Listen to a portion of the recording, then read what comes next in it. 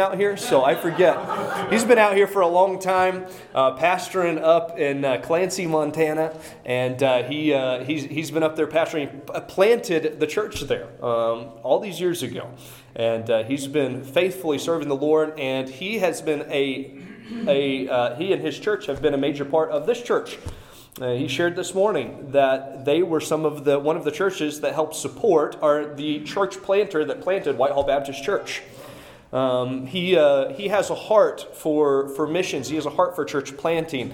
And Pastor Klass has been a friend for a long time. He was one of the men that were on my ordination council when I got ordained here at the church. And there's been many times that I've called him up and said, "What would you do in this situation?" And then he'd tell me, and I do the exact opposite. Okay, and that's how it was. But he has been a dear friend, and I'm thankful for him. I'm thankful for his mentorship, his leadership, and his friendship. And he's going to come today. And one thing that I know about Pastor Klass is he has a heart for missions. He loves missions. His church up there in Clancy, Montana, gives an abundant amount to missions, far and above what they probably should be able to. But it's because they have a heart and they have a love, and that is seen in the heart of their pastor. He's a diehard Grizz fan, and I'm thankful for No, I'm just kidding. He is a Cats fan, and that's a big deal. It's a major part of his life, and I'm thankful for him. Pastor Klass, you come on up here, and you preach to us this morning. He's going to be sharing with us some about missions, and I'm thankful for him and his friendship, and looking forward to what the Lord has for us today. All right. You got that figured out? No, I don't. No? All right. Quit making fun of Press me. that button. Yeah. Thank you, brother. Amen. Yes, sir. Yeah, we were on his ordination council, and we may have to remove your. We talked about that. Would you ever be willing to turn it in if you departed from the faith and didn't learn how to introduce people properly? But all right. I want to say to Isaac and the praise team this morning that your praise and led me to worship.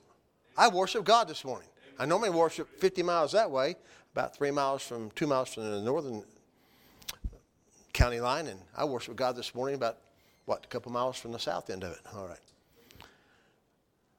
It's good to be here this morning. I want to make an opening statement here.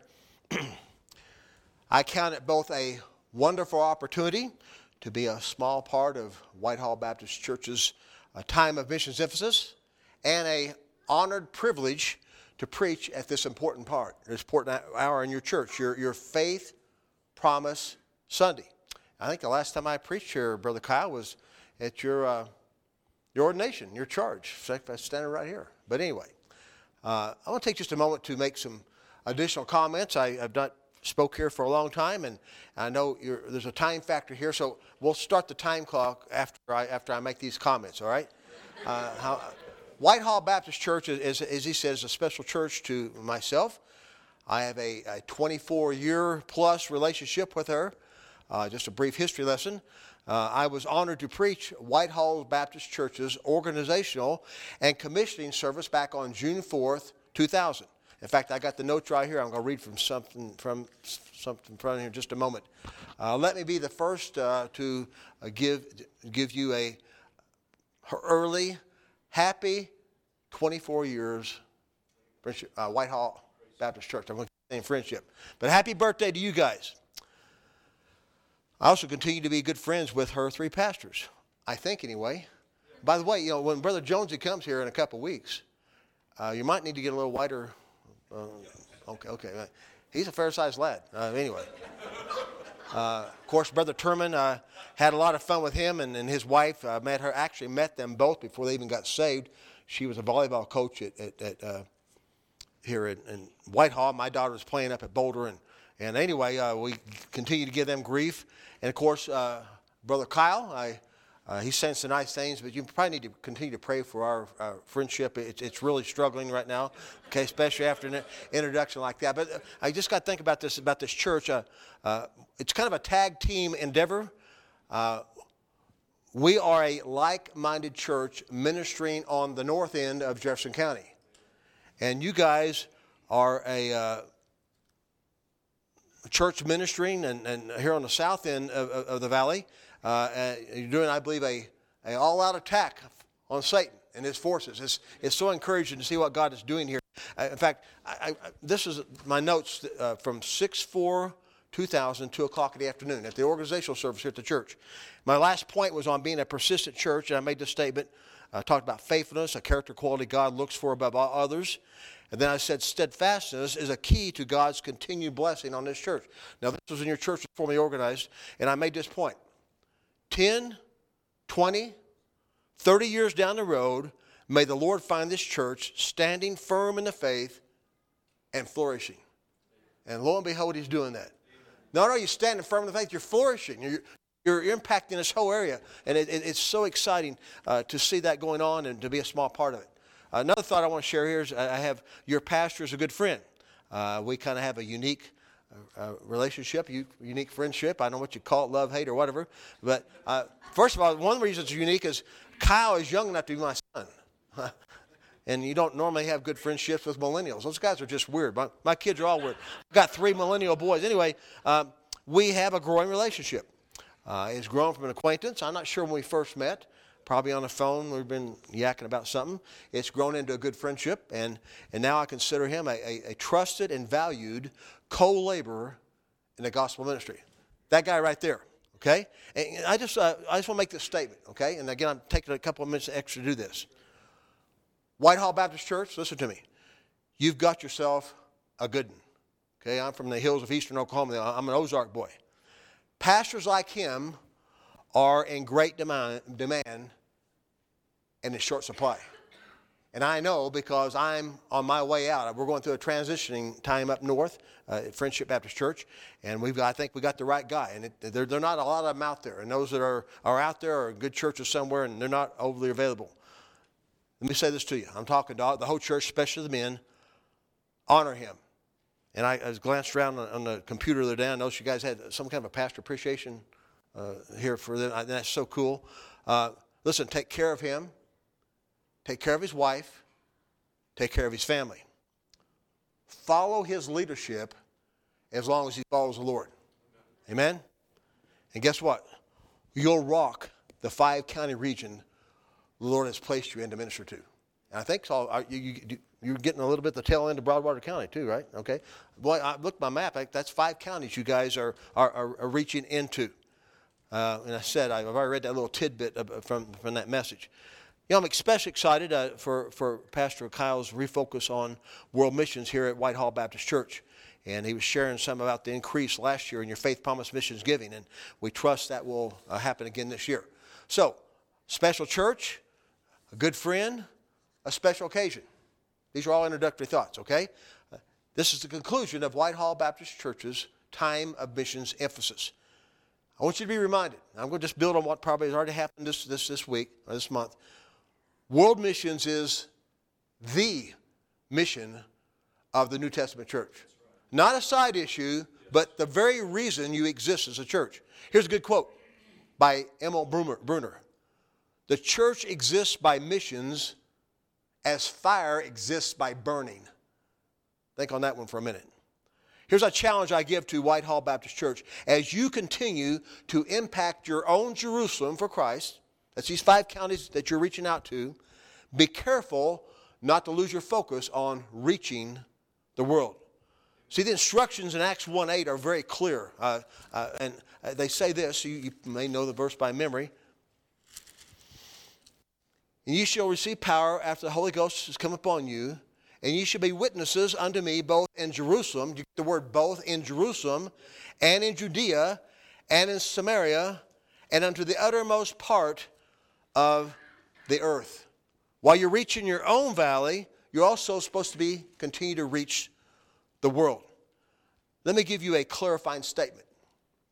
At the risk of being misunderstood, let me say this. As much as every person in this 5-county region needs Christ, there are places in the world where people have never heard the gospel even once. Even once. A couple missions mottos. I'm going to share several this morning as I did this in the Bible study this morning. Not one person in the world needs Jesus Christ less than you do. Okay? You're no more important than any other person on the face of this globe. And sometimes we forget that. Here's one. Why should anyone hear the gospel twice until everybody's heard it once. Think about that one. One last thought. My unimpressive credentials. You've already figured this out, but I'm not a very impressive person or a preacher. I have no impressive credentials. I'm not highly educated. I can barely speak English, okay? I have no great accomplishments, but one thing the Lord has given to me is a passion for world missions. And that just didn't happen, okay? I wasn't born a mission-hearted person. That happened over time, okay? By the way, we were born not only unmissionary, most of us are anti-missionary. Because my pastor used to say, we like people who like us and people who are like us. So you weren't born with a missionary heart. But here's how it came on me. I was exposed to world missions from a child on, having missionaries in my home. My earliest memories, a 3 or 4 year old kid, was the missionaries we'd fight for the missionaries and keep them in our home and spend time with them. Going on missions trip. I went on my first trip to Mexico when I was in 9th grade and have gone on numerous ones since. I was raised in a mission-hearted church under the influence of a mission-hearted pastor, just like your pastor. His name is Clifford Clark, Tulsa, Oklahoma. I've said this several times this past, during our World Time of Missions emphasis. I was back at Tulsa Baptist Temple just a couple of weeks ago, and I said this to our little reunion we was having. My pastor messed me up. He really messed me up in a good way when it comes to world missions. I'm just eat up with it. It's because of him. I graduated with an intercultural missions degree from Baptist Bible College, and I lived in Brazil for several months after I got out of college. My church sent me down there. Another thought here. The Lord has allowed me to plant and pastor a mission-hearted church in the Clancy, Montana City area for the last 37 and a half years. And I just say this, I'll give some counsel. I think I've already shared this with you, Kyle. But you get what you emphasize. So it's good to see you emphasizing missions because you'll get a mission church if you keep it for the people. And so you get what you emphasize. So here's my summary. I am not an expert on the subject of world missions or faith promise, but I will share some things I've been taught and some things I've learned from experience about missions. Today, specifically, we're going to be talking about faith promise missions giving to missions. Do we have those outlines? They've all been passed out, okay? I'm going to talk fast. I'm going to cover a lot of materials. I understand the time shortage I have here. So stay with me. On the subject of giving, let's start officially the message, okay? So who's keeping time? Isaac, you doing that? Okay, this one. Oh, it's been the same time ever since I've been here, okay? You need to replace the batteries in. Okay. Oh, I see it right there, 12 bell. Okay, so now I know why that clock doesn't work because you don't pay attention to it anyway. All right. On the subject of giving, we make a living by what we get. We make a life by what we give. Christians should live and give for that which matters most. Here's one. I double dog dare you on this one. Triple dog dare you. You can't beat God at giving. Ain't going to happen. Here's one. We're never more like Christ than when we are giving. That's Acts 20, verse 35. Question. Guess what we're going to be talking about this morning? Giving, okay? A little joke here. A guy sitting here saying, oh Myrtle, oh no, I knew we should have skipped church today, okay? This should have been the day you skipped church, okay? Because we're going to be talking about giving. Yesterday we were discussing money, but we will not do timidly or apologetically. Why? Because today we are talking about your personal responsibility to giving to missions. And for me as a preacher, that's a whole different situation. I very seldom preach on money at our church. I don't need to because we give to missions and God it's amazing how He takes care of us. Okay? But it's going to be a little different story. And this morning, we had our Faith Promise Sunday just about 2 months ago. And so I get up and lay it out. We'll be doing that this morning. I remind you, salvation is free, but the pipeline to get it to the lost world is costly. It takes a lot of money to fund our missionary endeavors. Faith Promise Sunday, it's a special day. Today is Faith Promise Sunday here at Whitehall Baptist Church. It's an occasion when you as individuals and a church body step out by faith to determine your financial involvement in reaching your world for Christ. And here's our simple approach. We will examine the foundation of faith giving found in the Bible. And we do so by looking at several examples of faith giving in the Word of God, both in the Old Testament and the New Testament. Our primary text this morning will be Genesis chapter 22. So you might want to go there this morning. And this is a well-known story It's one of the great faith chapters in the Bible, and it's an early example in the Bible of faith giving. All right?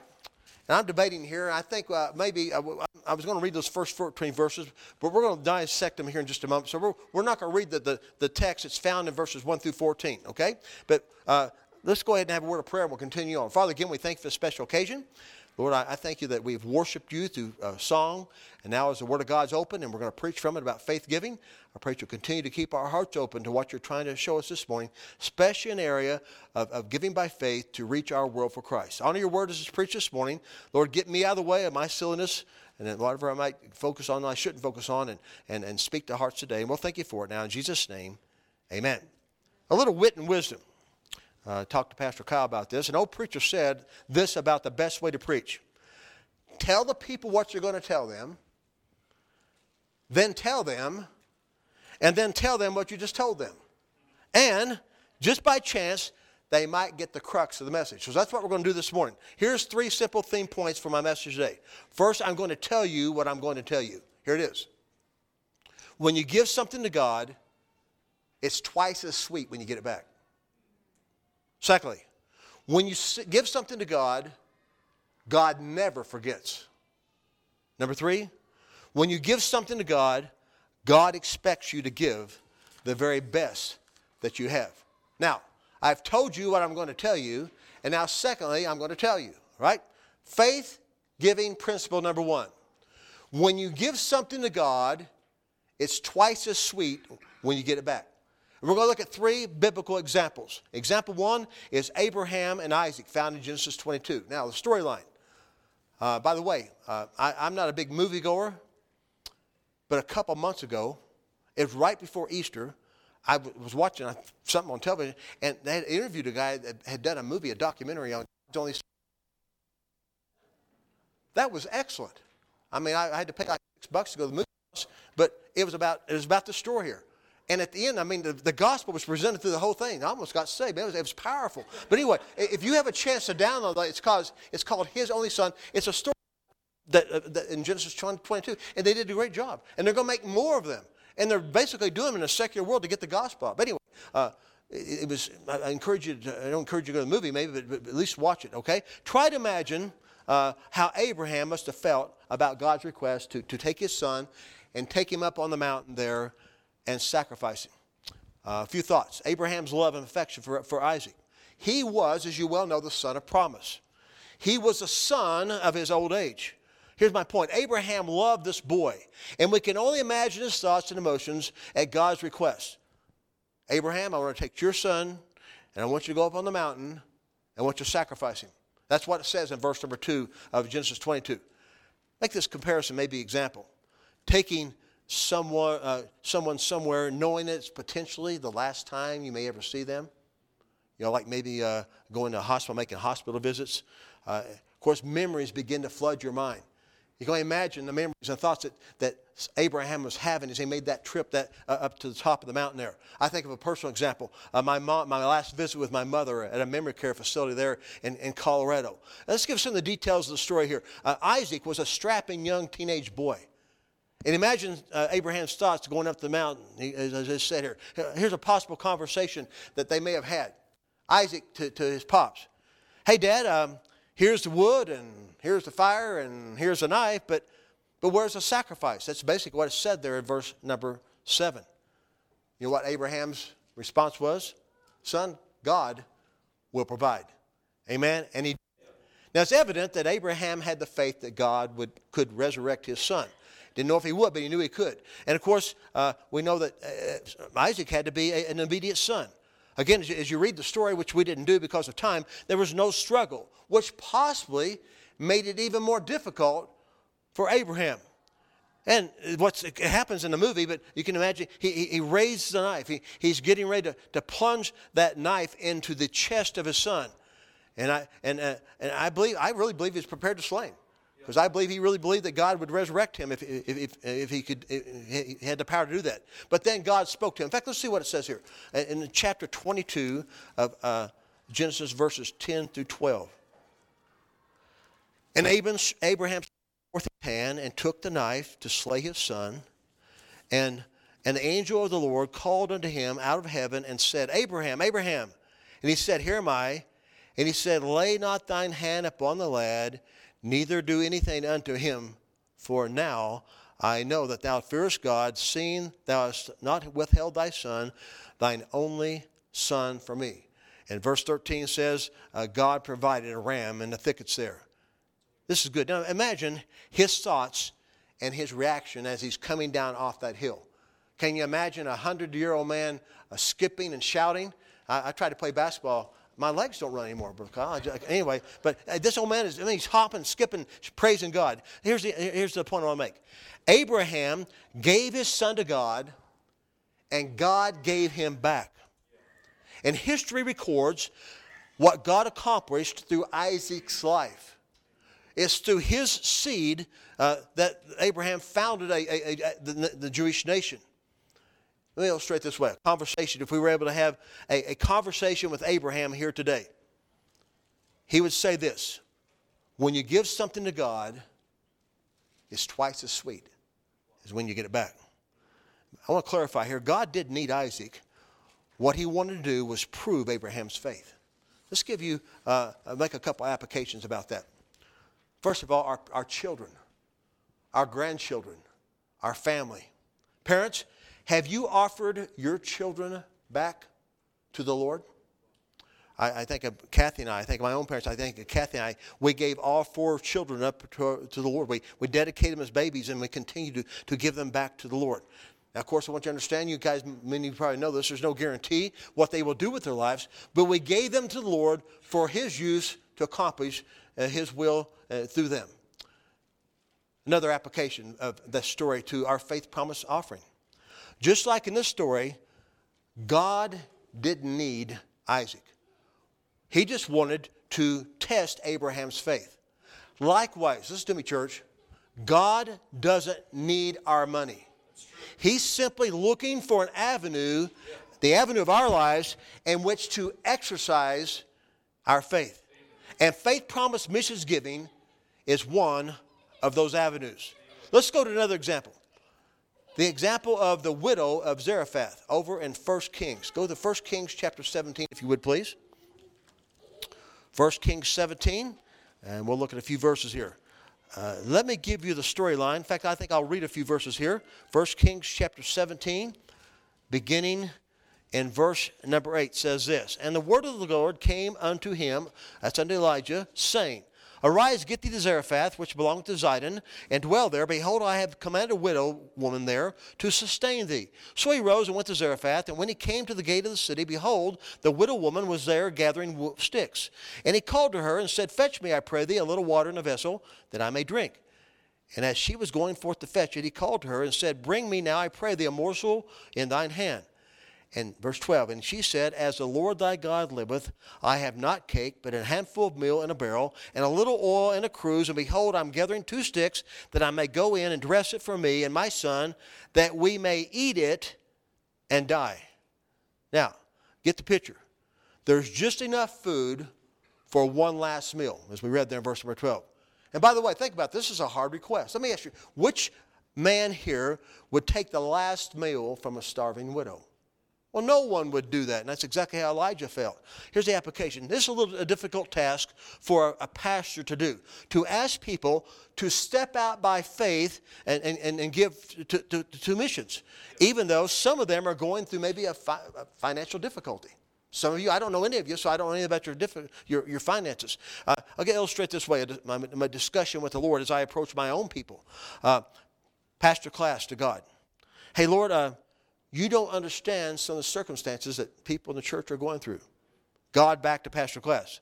Hey, go and place a challenge before them anyway. Okay? So just consider the pressure that puts on a pastor and a preacher and a pastor like your pastor to challenge people to give by faith when you know they're facing maybe financial difficulties. Examples. Most of us, many of you maybe have limited income. I don't know, maybe you're a widow, maybe you're out of work, or maybe you have one income household, maybe you have a child in college. Maybe some of you have mates who don't understand or are not in favor of being a part of this. Others don't participate because they don't fully understand the faith promise principles. Some might even think what we're talking about this morning is some kind of a gimmick that the church is to get money for missions. You know, we live in a name it, claim it kind of world. There's people who even have that concept about faith, promise, missions giving. Let me give the conclusion of the story. Verses 13 through 16. And Elijah said unto her, fear not, go and do as thou hast said, but make me thereof a little cake first, and bring it to me, and after make thee for thee and for thy son. For thus saith the Lord God of Israel, the barrel of meal shall not waste, neither shall the cruse of oil fail, until the day that the Lord sendeth the rain upon the earth. And she went and did according to the saying of Elijah, and she and he and her house did eat many days, and the barrel of meal wasted not, neither did the cruse of oil fail, according to the word of the Lord which he spake by Elijah. Here's the point.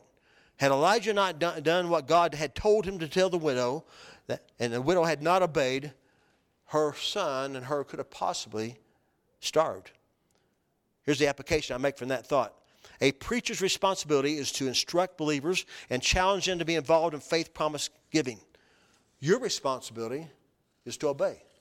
Okay, and that's all I'm doing this morning. I'm just sharing these truths and these principles with you. I want to clarify here. You do not need to give. Okay? You need to give, not primarily because God or your missionaries need the funds, but more importantly, because God wants to show himself powerful in your lives and bless you for your faith as you give by faith.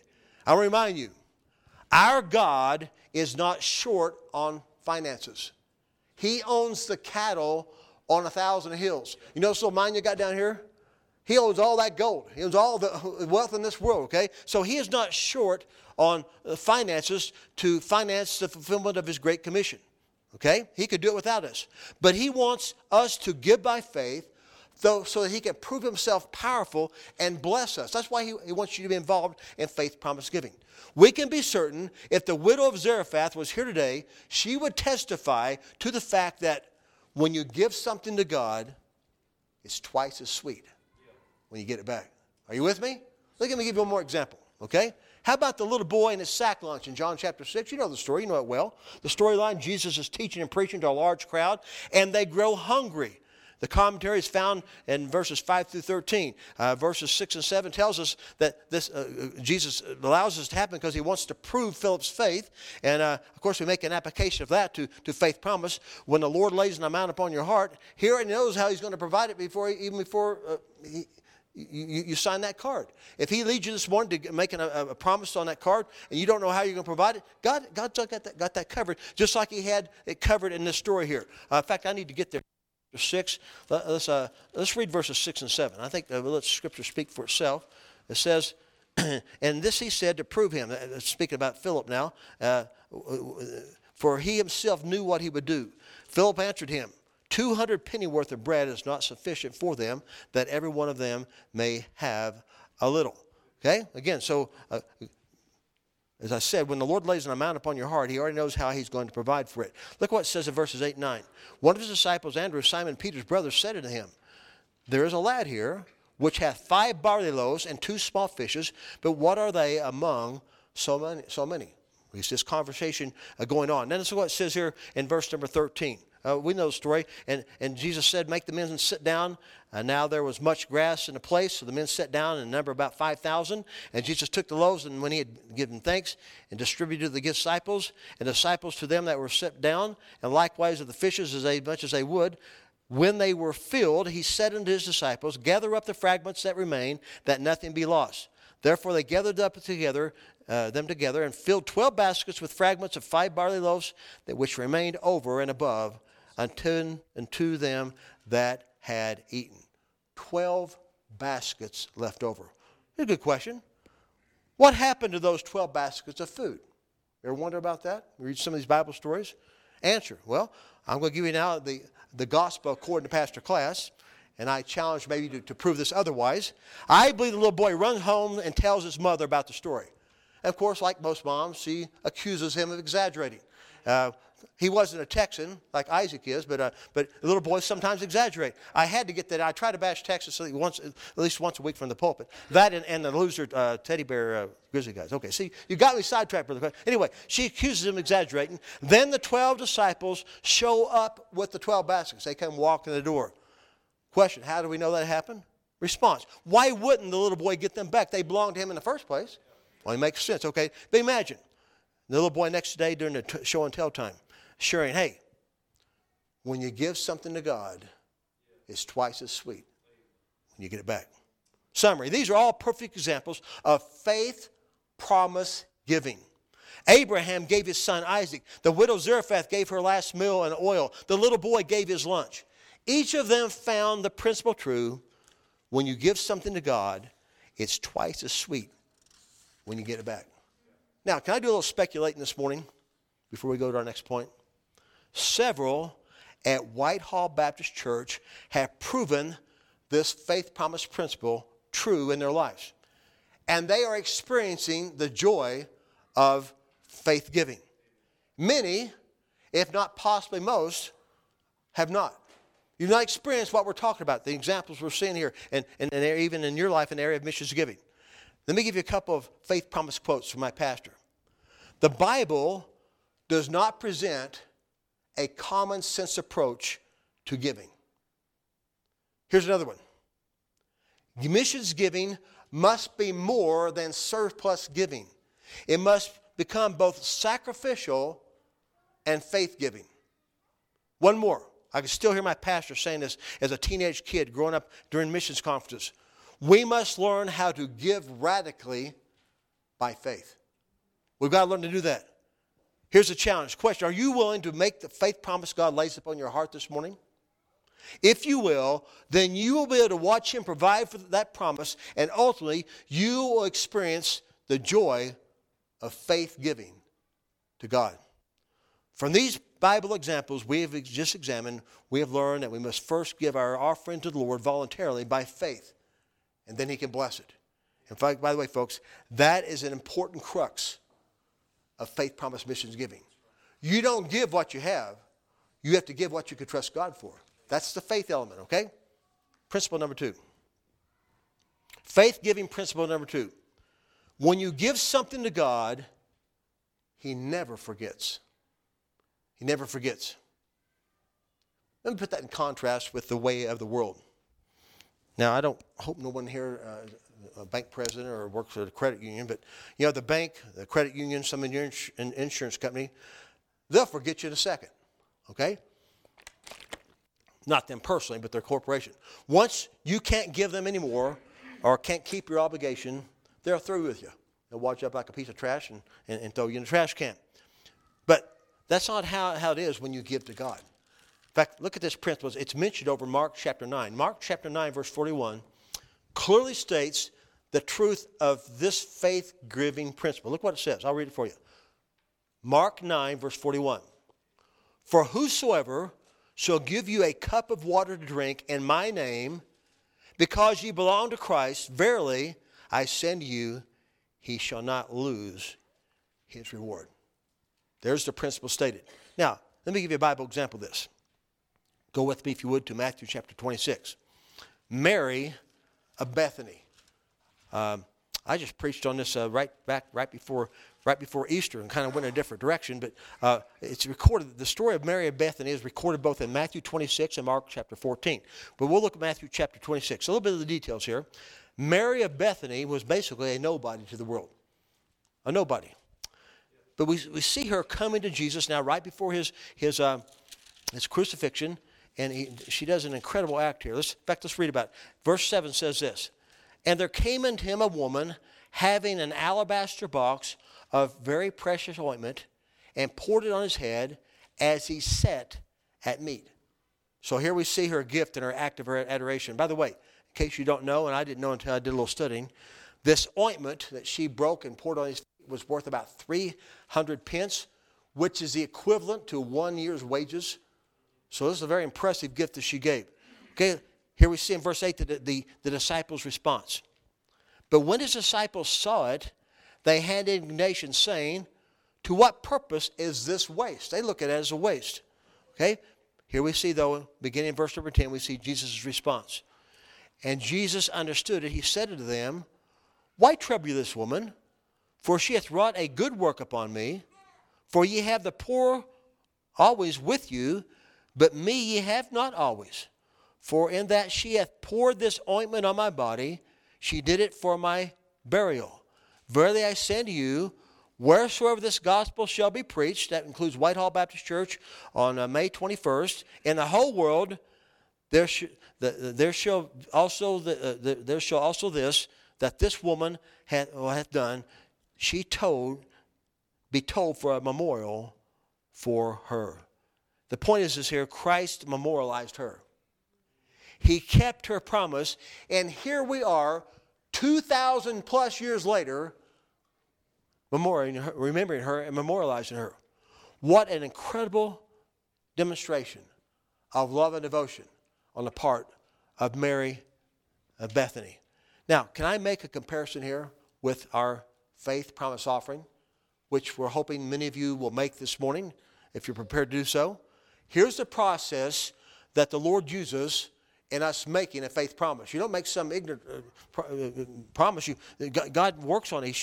He does several things to get to the point where you can make a promise that He lays upon your heart. First of all, the Lord of the harvest sends missionaries our way, your way, and they share the spiritual need of their particular fields.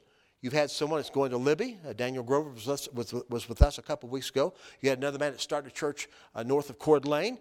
Throughout the year, you had missionaries come through, and they share their burden of the different fields that they're going to, okay? And they share their burden. And we are educated about what God is doing around this globe through our missionary speakers. We talked about that this morning. We become world Christians. We find out where God's working and what He's doing around the world. Then the Holy Spirit breaks our hearts and He convicts us about our personal responsibility to assist Him in this overwhelming task of world evangelization. The point is this: we are faced anew with the reality of this unfinished task that nearly 2/3 of the world's population has never heard the saving message of the gospel of Jesus Christ. Here's a missions motto, another one. Let my heart be broken by the things that breaks the heart of God. And lost souls going to a Christless hell breaks His heart. Then we are reminded again that all believers are to be involved in this task of making disciples worldwide, whether as a goer or as a sender, as it says in Romans chapter 10, verses 13 through 15. You are either to go yourself in your own mission field, or you're supposed to send where you cannot go. Then, well, I have a missions motto here. Every believer is to be involved in missions in person, where we live, work, and play, and also in purse, where we cannot go. Okay? There's a lot of places where we can't go, but we can go by praying, by supporting missionaries. We go around the world. Then we spend time in praying, asking the Lord of the harvest to lay a specific amount on our hearts that He would have us give by faith this year. And then we take that card after we prayed and God gives us definite direction, then we sign that card, which is, some of you will do this morning. Then, by faith and through His provision, we keep our faith promises throughout the year. Now, can I just share with you from personal experience how God supplies this, at least in our life? Probably be true of your life.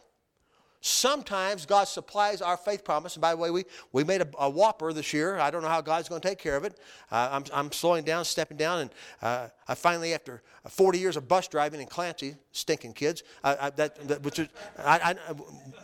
where we got some of our money to supply give to missions. But anyway, sometimes God does it miraculously.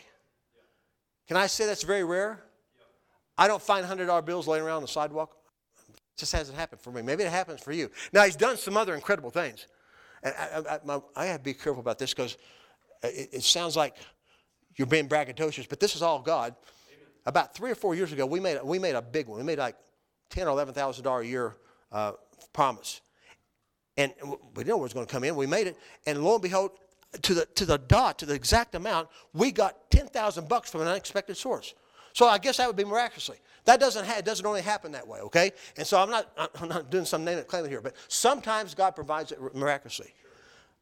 Most often, He does it by economizing, by us being good stewards. We talked about that this morning. Here's a good motto my pastor used to say: live simply so that others might simply live. Eternally, not only physically, but eternally. Think about that. Also, so miraculously by economizing, another way is God gives us the grace to sacrifice. This is an essential element in faith giving. We must be willing to give up.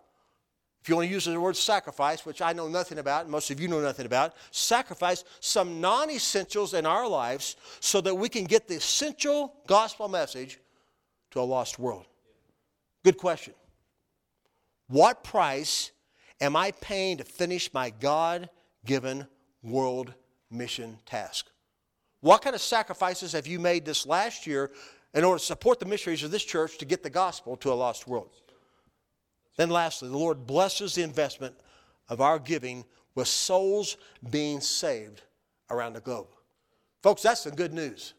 That's some good news. The eternal souls that are saved through our giving bear spiritual dividends in our earthly or our heavenly bank account. That's talked about. In fact, I'm going to read to it. We looked at this morning, Philippians chapter 4, and I'm going fast here. I want to read some scriptures so you see this. Philippians chapter 4 talks about what I just said. As people get saved around the globe, that goes into your heavenly bank account. Verse 17 of chapter 4 of Philippians says this. Speaking to a church that was given to missions, not because I desire a gift, but I desire fruit that may abound to your account, to your heavenly account. Okay? Here's the application point. We need to be as concerned about our heavenly bank account as we are about our earthly bank accounts. Okay? I'm getting retirement age, and I'm thinking about all those things. But as I continue to get laid out, because the Bible tells me to take care of my wife and prepare for retirement or old age, I also want to keep focused on my put into my heavenly bank account. By giving to missions who go somewhere, those missionaries preach the gospel, people get saved, and that fruit goes into my heavenly account. Man, what an amazing thought. Okay? So that's the good news. He also uses and multiplies our financial investments in world missions in ways that we can't even imagine. 2 Corinthians chapter 10, verses 15 and 16 talk about that. And we can only imagine the scene in heaven as we get to see the eternal dividends of our investment in world missions. By the way, that scene is described in Revelation chapter 5, verse 9, as around the throne of God, all these nations, millions of people from all the different nations of the world. And we have a part in giving to missions and getting those people saved. They'll be there, and we'll actually see it with our own eyes. Can you imagine meeting people in heaven and them saying to you, thank you for sacrificially giving so that someone could come and tell the good news of the gospel to me? Now, I don't know how it's going to happen, but I believe it's going to happen in some form. You'll be able to see the people who you gave by faith to get saved. You'll be able to see them. Summary point. God never forgets the gift, the giver, or the recipient of the gift. In this life or for all eternity. Forever.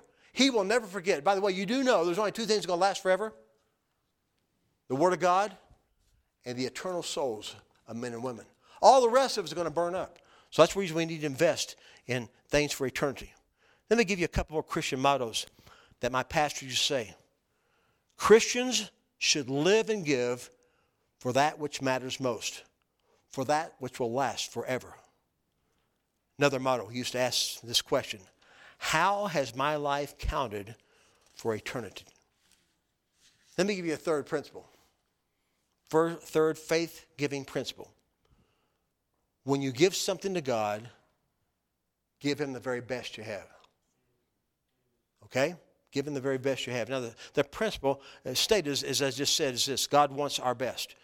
We have several examples. We think of the example we talked about earlier in Genesis chapter 22 of Abraham and Isaac. Here's a good question. Going back to that story. Did Abraham have just one son? No. You remember a guy named Ishmael? So let's just think about some possible events. Again, the Bible story according to David Klass. Lord, speaking to Abraham. Abraham, get your boy and go up to the mountain. Abraham, hey Ishmael, come on, son. We've got to make a trip. But God knew which one was the son of promise. That was the one that Abraham truly loved. No, Lord said to Abraham, no, Abraham, I don't want you to take Ishmael. I want you to take your best. I want you to take Isaac. Okay? Here's the point. God does not want our second best. He wants our best. Another Bible example would be the Old Testament sacrifices. The point is this, we won't go back and look at them, but God always wanted the best. He wanted the ones without spot or without blemish. You can read about that in the sacrificial system found there in the book of Leviticus. Here's the application for us today. Our best is still God's requirement for us today. Romans 12, 1 and 2. He wants us to present our bodies to Him a living sacrifice, holy, acceptable unto Him. And there's some other giving principles that could be associated with our best. And I won't have time to go into them, but one would be God requires a sacrificial attitude. A great story found in the book of 2 Samuel 24 about King David's sacrifice and Araunah's threshing floor. And here's basically what was said in verse number 24. The point of this story is this. Okay? David said back to Araunah, who offered to give him the offering, the place to offer his sacrifice. David said, neither will I offer burnt offerings unto the Lord my God of that which hath cost me nothing. The point is this: God wants us to be willing to sacrifice. And can I give you a little example from personal experience when it comes to faith giving, which I've been doing for over 60 years? Quite often, the Lord asks us to sacrifice in order for us to keep our faith promises. We don't like that word as Americans. In fact, we don't even know what that word is, to be honest with you. We think coming to church on Sunday morning is a sacrifice. We have no concept. But sometimes, in fact, you will have to sacrifice this coming year at times to keep the faith promise that God lays upon your heart this morning. I elaborate. At some point, if not on a regular basis, the Lord may require us to give up something we want to keep in order to give our offering, to give our faith promise. But let me say this. The eternal rewards will be worth it. Again, I don't want to bore you with these missions models, but let me give you a couple more. They just kind of make it succinctly a point. Most of us are willing to give to world missions as long as it doesn't affect our lifestyle. Yikes. I don't like that one. Here's one. If Jesus Christ is God and died for me, then no sacrifice can be too great for me to make for Him. So, again, we're talking about a couple of the principles that are tied in with this very best thing. And I won't have time to develop this one, but it's there for you. Giving principle number 2, God wants our first fruits. It's talked about in Proverbs chapter 3, verses 9 and 10. Here, it's stated this way: when we give our offerings to the Lord, He wants our first fruits. Not only our best, but also our first. And it can be demonstrated in many ways. And by the way, Pastor Kyle, there's one point missing out of this. It's a great stewardship message. I'll give it to you, okay? The message on first fruits. I'm just going to hit these real quickly, okay? God wants the first moments of every day. God wants the first day of every week. Okay, the Lord's Day. You're here this morning. Here's one. God wants the first portion of every paycheck. He didn't want your leftovers. The first check my wife and I write are our tithe and our faith promise. And we live on the rest of it. Here's one. God wants the first consideration in every decision. Proverbs 3, 5, 6 says this: trust the Lord with all thine heart and lean not into thine own understanding. Okay? Acknowledge Him first when you get ready to make a decision, a major decision or even a small decision. A specific example would be today. Many of you will be making a very important decision today. Your faith promise to world missions for the year 2023. Will the Lord's will be given first consideration in your decision? Or will you go home and get your checkbook out and figure out a budget amount and give by off of a budget? No, He wants you to give by faith, and He wants you to seek Him first and be willing to let Him lay that amount upon your heart. When we give something to God, we need to give Him the very best we have. And let me make a closing illustration about that on the principle that God requires our best. Good question. What did God the Father give for us? Did He give Him an angel or some other heavenly created being? Answer, no. He gave us His very best. He gave us His only begotten Son. Let me ask you, can we do less?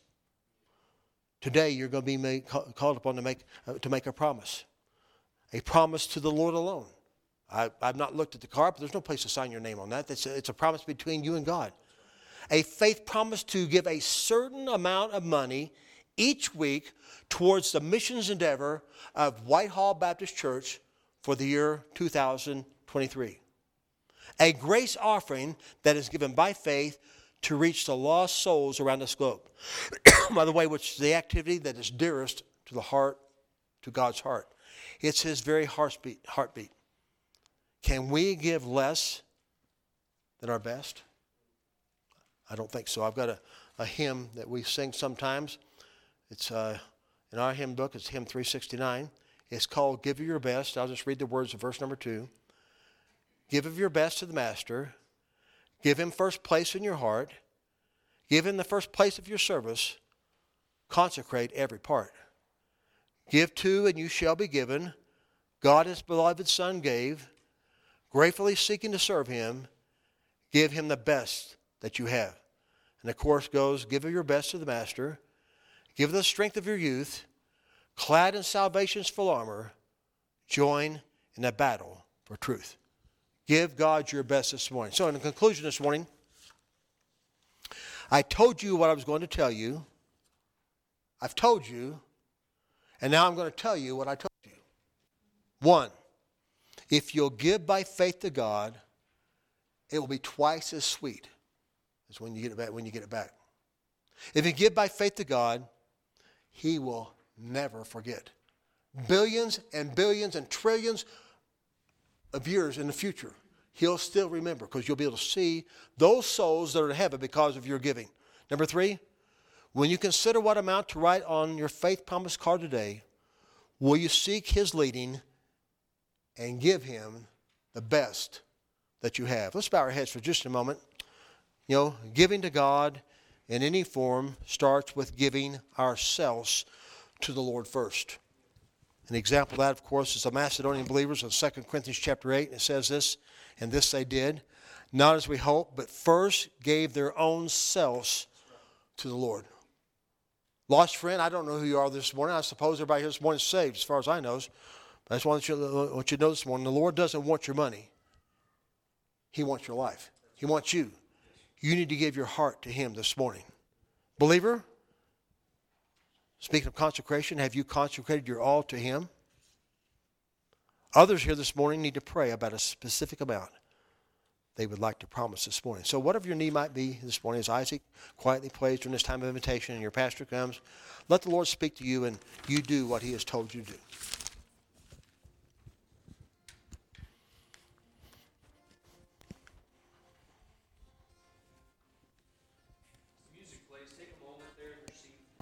And maybe take a few moments here and just pray together as a family or maybe as an individual and just ask the Lord, God, what would you have me to do? This is kind of that final opportunity. And if you don't have peace about it right now, then take time. Okay, we're not pushing anything. But when God's placed it on your heart, that's whenever you make that decision. This is a commitment between you and God. It's not between me and you. It's not between you and this church. It's between you and the Lord. We want to do more for missions.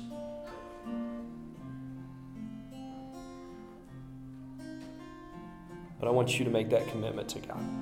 Take a moment here and pray.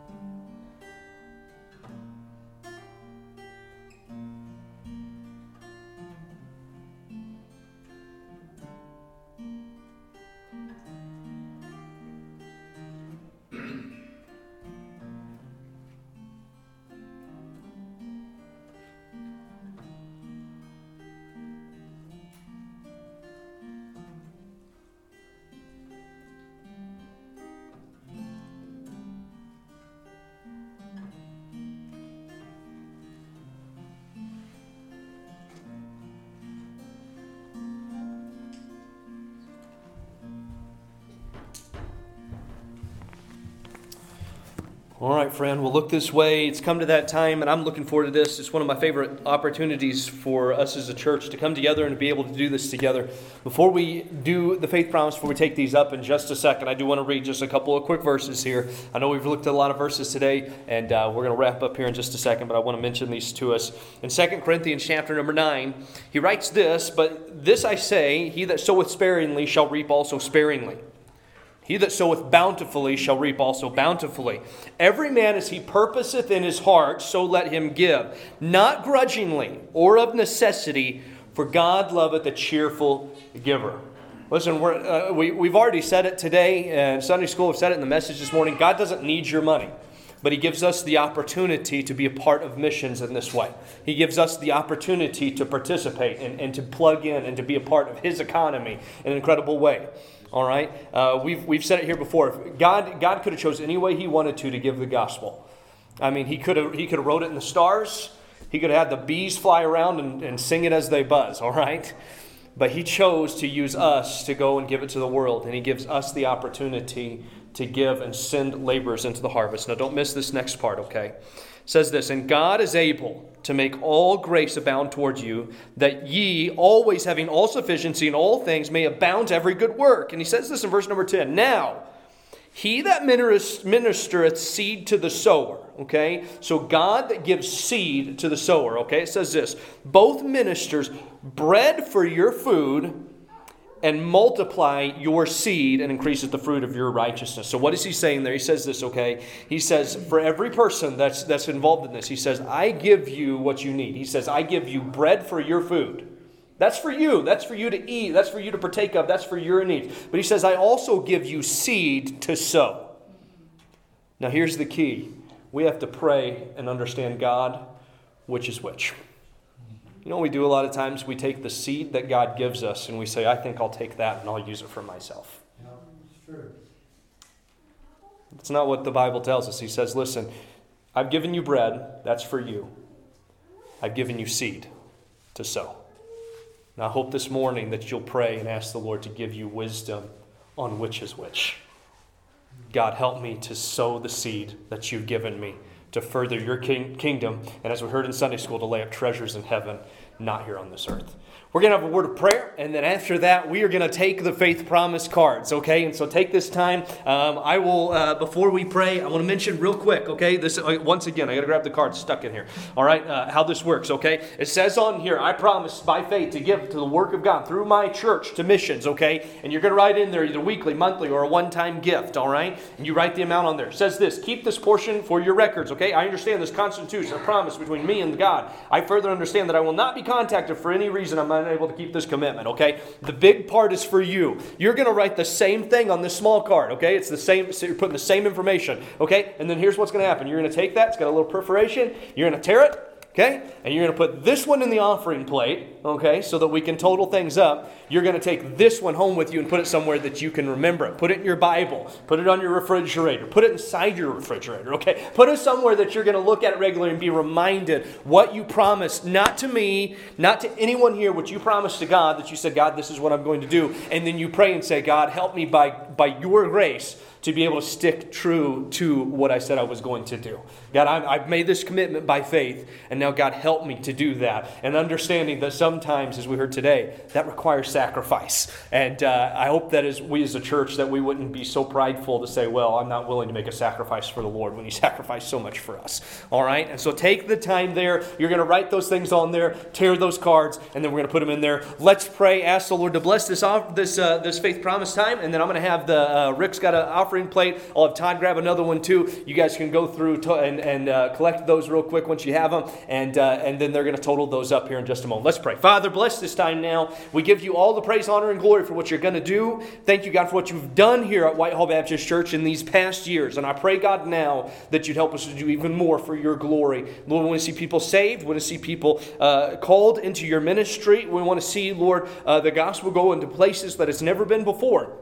And I pray, God, you give us an opportunity to be a part of that. Thank you, God, for what you're going to do. And we pray this in Jesus' name. Amen. Isaac's going to play his guitar, and as he plays, if you have those, you can take those, drop them in the offering plate. They're going to take them after everybody's done that, and they'll go and start counting that number up.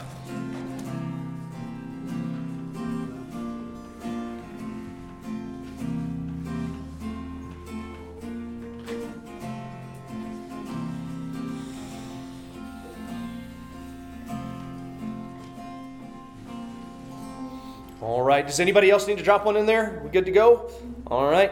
They're going to take them and they're going to go count those. All right. And so they're going to go do that. If you haven't had the opportunity to write something down, okay, and maybe you say, you know what, today I just didn't feel comfortable doing it. Something I want to do, but I don't feel comfortable doing it today because I haven't spent time praying about it and just making sure that I'm ready for it. Then you can take the time over the next week and you can put it in. We're just going to have a total for this morning. Okay. I know we got some people that are missing this morning that will be a part of it as well. But that'll be an opportunity to do that. Well, as they're going and counting, I wanted to take just a few moments here and be able to share with you a couple of videos that we got from some of our missionaries. And they sent a couple of videos, and I sent a message out a couple months ago and said, hey, if you'd like to reach out to our church to say hello real quick, and had a couple of them that got back with me. I have one. We actually have a missionary that serves in North Korea, and we're not able to actually show them on live stream, but we'll be showing them probably next week or the week after. We'll show them whenever we turn the live stream off so that you can see that. But we got a couple of missionaries that wrote in and just wanted to, or that sent a video real quick and just said thank you for giving, and so we want to watch those at this time. So Clay,